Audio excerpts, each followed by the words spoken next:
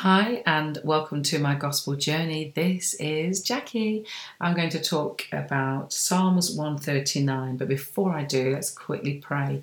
Father, we thank you and we glorify you. We thank you for the word and we praise you for loving us so much that you sent your only begotten Son, Jesus Christ, so that we could be redeemed. We believe in your Son and we thank you for the precious blood of Jesus Christ. You are a wonderful God, and without you, without Jesus, we are simply nothing. Please bless all the listeners that have tuned in today to hear the word, and we bless those that have spoken the true word from you.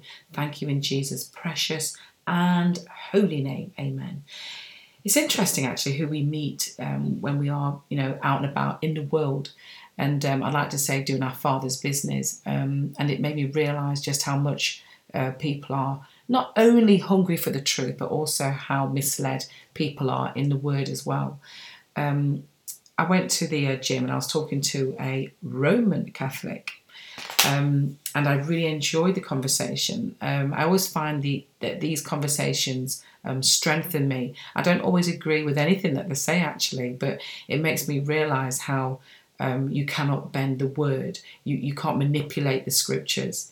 And sometimes it is only when we come across certain situations that you realise that the Holy Spirit is indeed speaking through you. So this guy, let me explain, he was talking about being a Roman Catholic. He wanted to identify himself very different to being a Catholic, which surprised me because I actually thought this was interesting because I thought Roman Catholic and Catholics were the same. But there is a difference, and I didn't realise this. So before I go into that, I'll just very quickly mention how the conversation went. As I said, I found it interesting because he said he believed in reincarnation. I know that kind of surprised me as I had no idea the teaching of Roman Catholics as opposed to Catholics or even reincarnation. But it is sometimes indeed interesting, as I said before, to find out other people's beliefs and their opinions and how they came to their opinion. Now, after my little research, and it wasn't a big, deep research at all, but the main differences between Roman Catholics and Catholics are that Roman Catholics form the major Christian group, and Catholics are only a small group of the Christian community.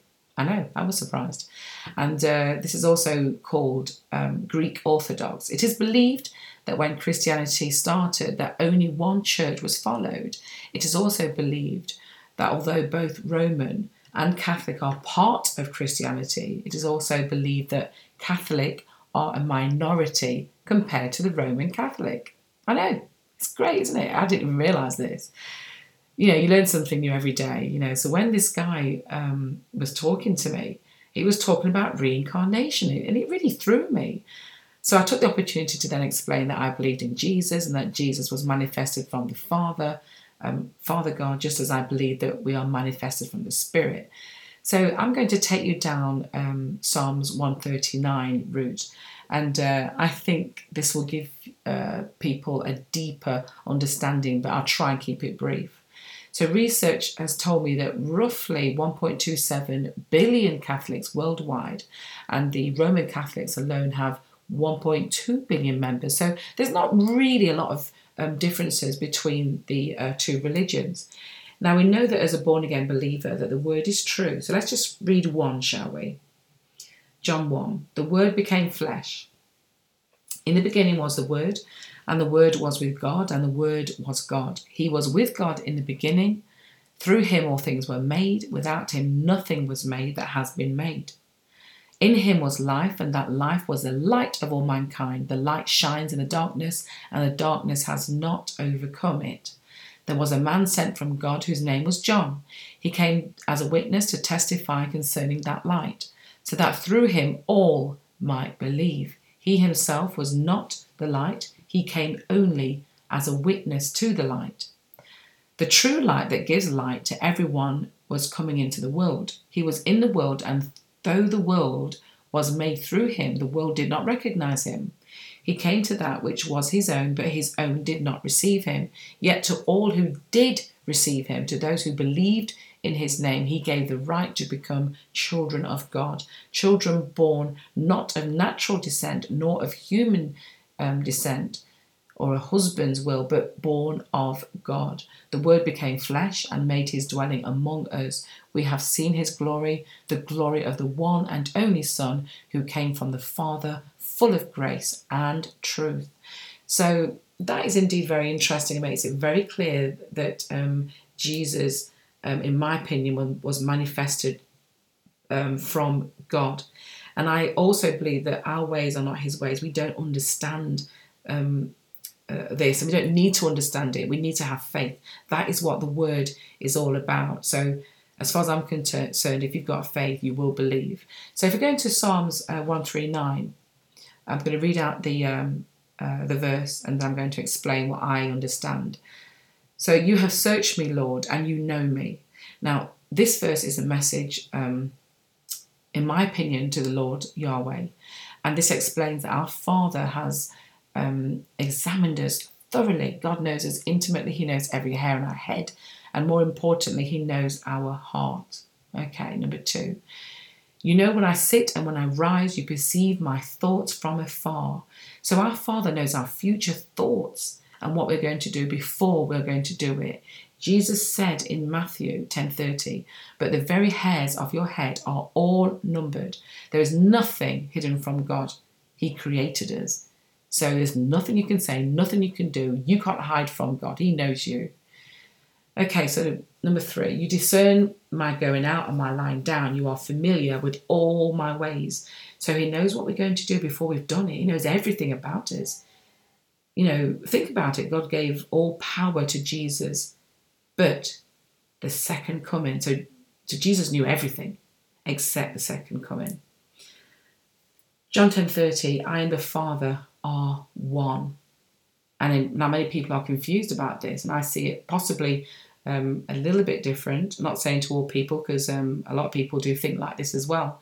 In the Bible, it says that our ways are not his ways, and it basically isn't important, as I said before, except that we need to have faith. Isaiah 55, 8-9, just reading that before we go into the other scriptures. For my thoughts are not your thoughts, neither are your ways my ways, declares the Lord. As the heavens are higher than the earth, so are my ways higher than your ways, and my thoughts than your thoughts. But when people doubt, I give them this explanation, and I say, would it actually make any difference? And I don't think it would, because they are typically doubting Thomases. And remember, Thomas was a disciple that walked with Jesus. He saw signs and wonders, and he still had doubt. So as humans, this is possibly our natural instinct to doubt, but we try to convince people, and that isn't really our job. We don't need to be convincing, in terms of, speaking the word, yes, we need to just speak the truth, but it's not our job to be that convincing. Just, we just spew the word out, and God harvests the seeds that we sow. And it's important how we sow that seed, and we just have to use scripture. And I think our own testimony helps with that as well, because the glory has to go to the Father. It doesn't go to us. So it doesn't matter how convincing we are, the glory goes to our Lord. Now, as I said, Jesus was manifested from our Lord Father, and God withheld that one little bit of information from Jesus, and that was the day of the second coming. And Jesus didn't need to know when he was coming back. He just needed to tell them that he was coming back. After that, it's about faith, I guess. Matthew 28, 18, 20. And Jesus came up and spoke to them, saying, all authority has been given to me in heaven and on earth. Go therefore, make disciples of all the nations, baptizing them in the name of the Father and the Son and the Holy Spirit, teaching them to observe all that I commanded you. And lo, I am with you always, even to the end of the age. 1 Corinthians 15:24, this is really important. I'm going to go back to Psalms afterwards. First, then the end will come when he hands over the kingdom to God the Father, after he has destroyed all dominion, authority and power. As he has restored, given it back to our Lord Father. We all have a mission, in my opinion, and that is to reconcile back to the Father. Our Father will allow things to happen to us. Trials and tribulations are just part of life. and we are to reconcile us back to the Father, just like Jesus did. And we shouldn't be bitter about the life that we have. And in my opinion, once you realise that, then it makes it a lot easier to understand your journey. And it's not very nice sometimes. A lot of the time it's not very nice, but we have to remember this is to reconcile us back to the Father. And this is what I understand through reading Psalms 139. As I said, not many will fully understand this, but it's only when you read the word for yourself that you get a deeper understanding of what I'm talking about. And that's, as I said, in Psalms 139. So here we go, back to Psalms 139. Before a word is on my tongue, you, Lord, know it completely.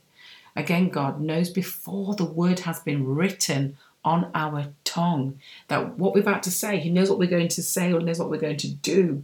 I mean, that's kind of scary that he knows everything about you, but he knitted us. So, of course, he's going to know.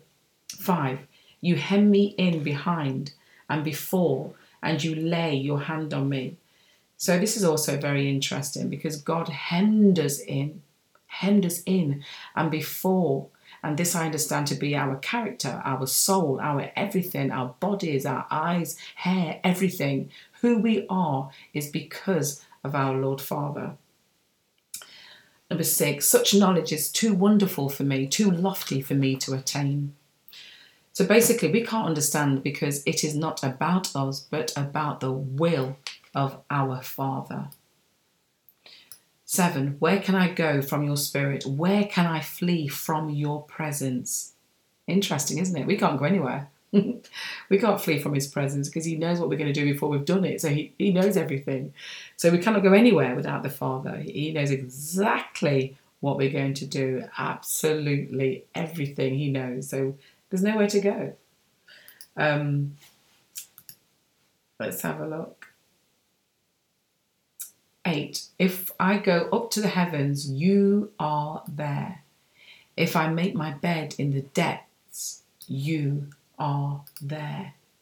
I mean, that's saying basically, God is everywhere. You can't go anywhere. Absolutely anywhere. So I'm just making sure that, you fully understand that because there's nowhere else to go. That is it. That's obvious. Okay, so let's go to number 9.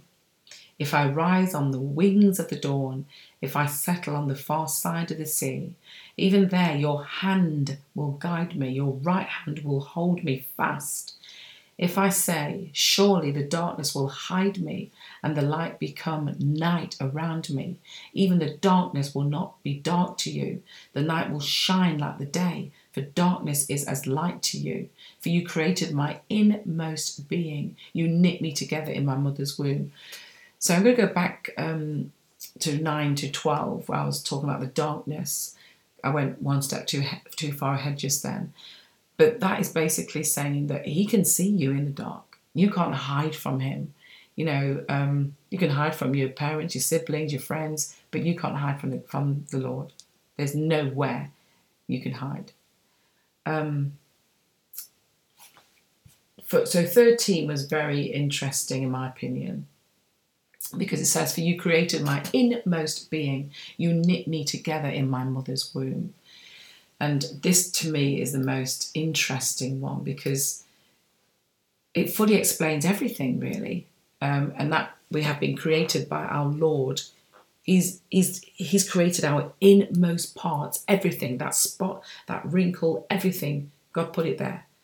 So if you look at yourself in your mirror and say, thank you, Father, I am wonderfully made. Thanks to you, amen. And that is the truth. We are wonderfully made. I praise you because I'm fearfully and wonderfully made. Your works are wonderful. I know that full well. So what he has designed for us, it's not about us, it's about our Lord. We are who we are because of our Lord. 14, I praise you because I'm fearfully, wonderfully made, that I mentioned earlier. Now, this is another interesting part because I really believe we were woven together and everything about us, everything we say, what we're going to do has been woven together. Everything. So there is no getting away from that. Absolutely everything. My frame, was not hidden from you, and I was made in a secret place. When I was woven together in the depths of the earth. Now, the secret place is interesting, isn't it? And I wonder if I actually typed in the secret place, what would come up? But I'm thinking about this is our DNA. That to me is our secret place. Some may say it's a brain. I don't think so. I think that secret place is our DNA that has our character. Everything about us is in that DNA. That is us. I'm going to repeat that again. I like that. My frame was not hidden from you when I was made in a secret place, when I was woven together in the depths of the earth. Okay, your eyes saw my unformed body. All the days ordained for me were written in your book. So we were in the book before we came to earth.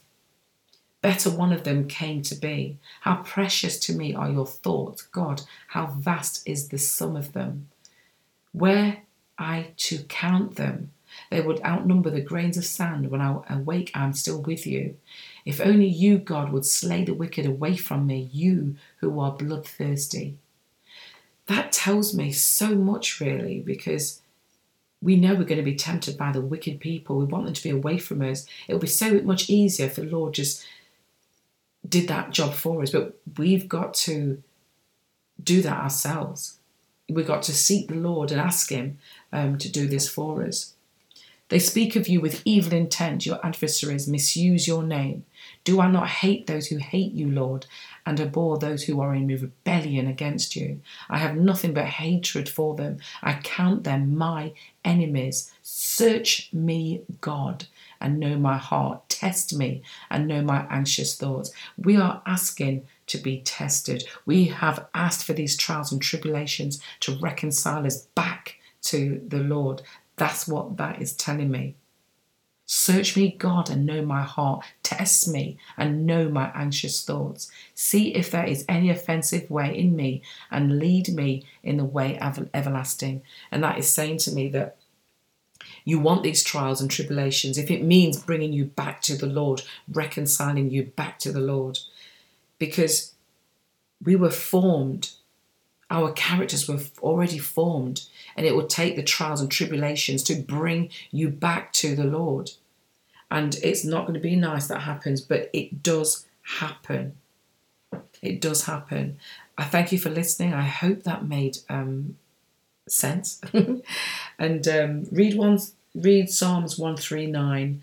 I'm going to read it again now, but without me interpreting it this time, and see what you think.